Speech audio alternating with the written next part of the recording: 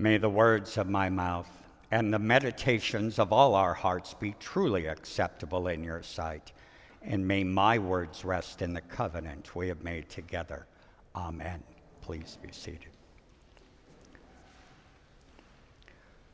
What we call the Bible is derived from a Greek Phoenician word, which literally translates as the books or library. Genesis, which means in the beginning, is not the chronological beginning of the first book in the library because it was written much later, probably after the return from Babylonian exile. In reality, the Hebrew Bible is a collection of writings trying to figure out a theological and social question. If we are God's people, why did we fail? The reason I bring this up is because much of what we heard today in our lessons has much to say about failure and struggling to understand the nature of God and what is expected, and how humanity sometimes, with good intentions, continues to live with a dark veil of understanding, unable to see, know, and exist. In the beginning, long before food, shelter, farming, and the formation of tribes, we are told in Genesis that God creates, and we are created in God's image. And when this is done, we, along with God, must rest. We are to rest. Our livestock is to rest. Our land is to rest. Our servants are to rest. And even God must rest. Not pray, not attend a church meeting. Sorry about that. We must rest. And in the beginning, this was God's first teaching about distributive justice and equitable living offered by the commandment, simply to rest. Now, here's what's so very interesting about the nature of God found in this passage. If you don't rest, and if you don't follow God's edict, there is no punishment. That's important to know. From the very beginning, we are given free will and have the freedom to dismiss this mitzvah, which is a Hebrew word for law or rule. And God does not punish, but we must live with the consequences. In the beginning, humanity was given responsibility and stewardship over the earth and each other. And God created abundance in the world with enough not only to exist, but to thrive.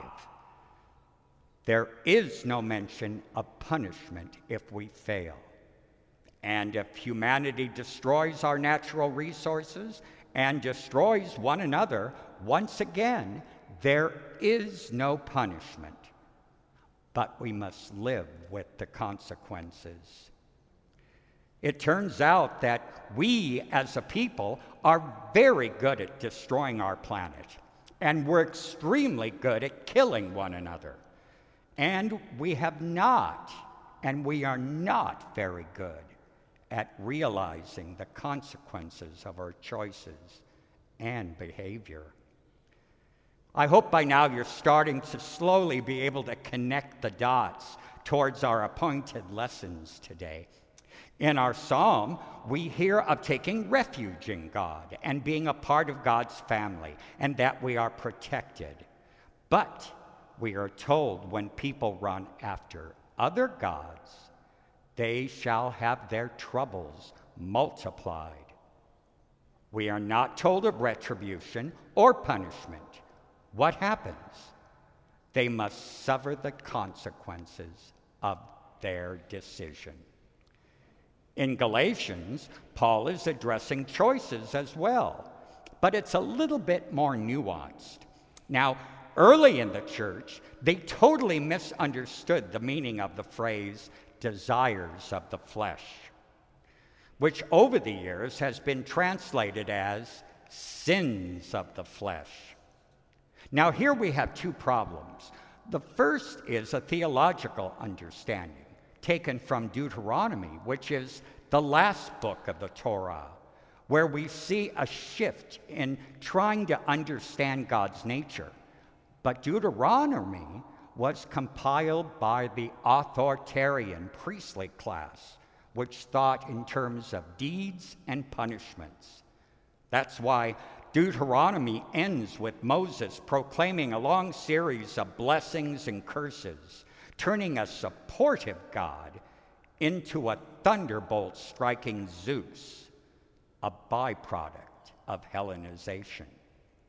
Now, this misunderstanding about desires of the flesh eventually gave Christian clergy permission to peer into bedroom windows to let people know who is saved and who is going to hell.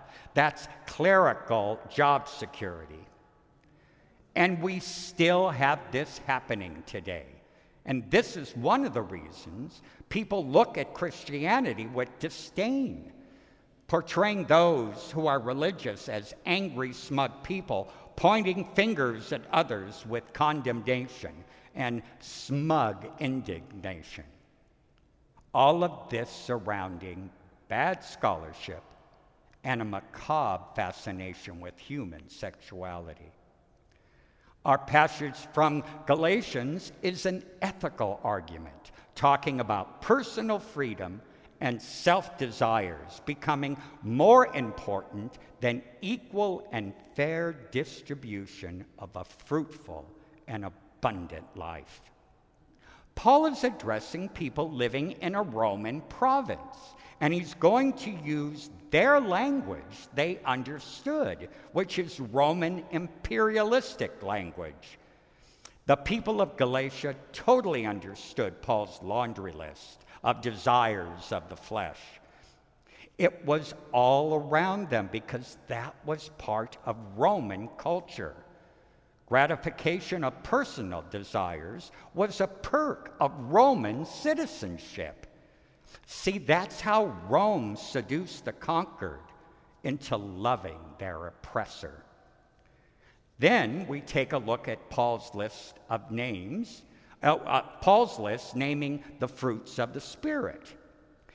Things like generosity, faithfulness, gentleness, self-control.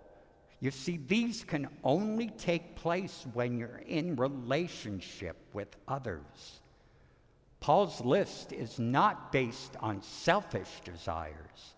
They are based upon society and interpersonal relationships. Now, our gospel today is very close to what Paul is saying, but uses different metaphors, especially if you look at the passage as a parable. And sometimes, if you're confused about a gospel passage, treat it like a parable and see what you can understand. Jesus is asked if a Samaritan village should be destroyed by a Zeus Deus-like fireball. And what do we know? In the beginning and with Jesus, he says no. They must live with their consequences. Later on in the gospel, people are offered to follow Jesus, but first have to take care of personal needs. And the gospel, using grandiose language, we are told of self-desires, to bury a parent or say goodbye to family. Jesus' lesson: when you think only of yourself, you can't participate in bringing about the kingdom of God. Now, here's the big question. How does this happen? And where is this disconnect? Last Sunday, Mother Judy preached about demons. And yes, they can sometimes be explained as mental illness or metaphors for Roman occupation. But I believe we still have demons all around us. and they have names. They were present in the first century, and they are present with us today. They are right under our noses, and they have been accepted like this when people say, "That's just the way things are." All three Gospels share a story about Jesus after baptism, being led out in the wilderness when he's hungry and thirsty and sleepy and physically weak. He is approached by the great tester of God. You know this story. But I think sometimes we pay more attention to Jesus' pithy answers than looking at the temptations.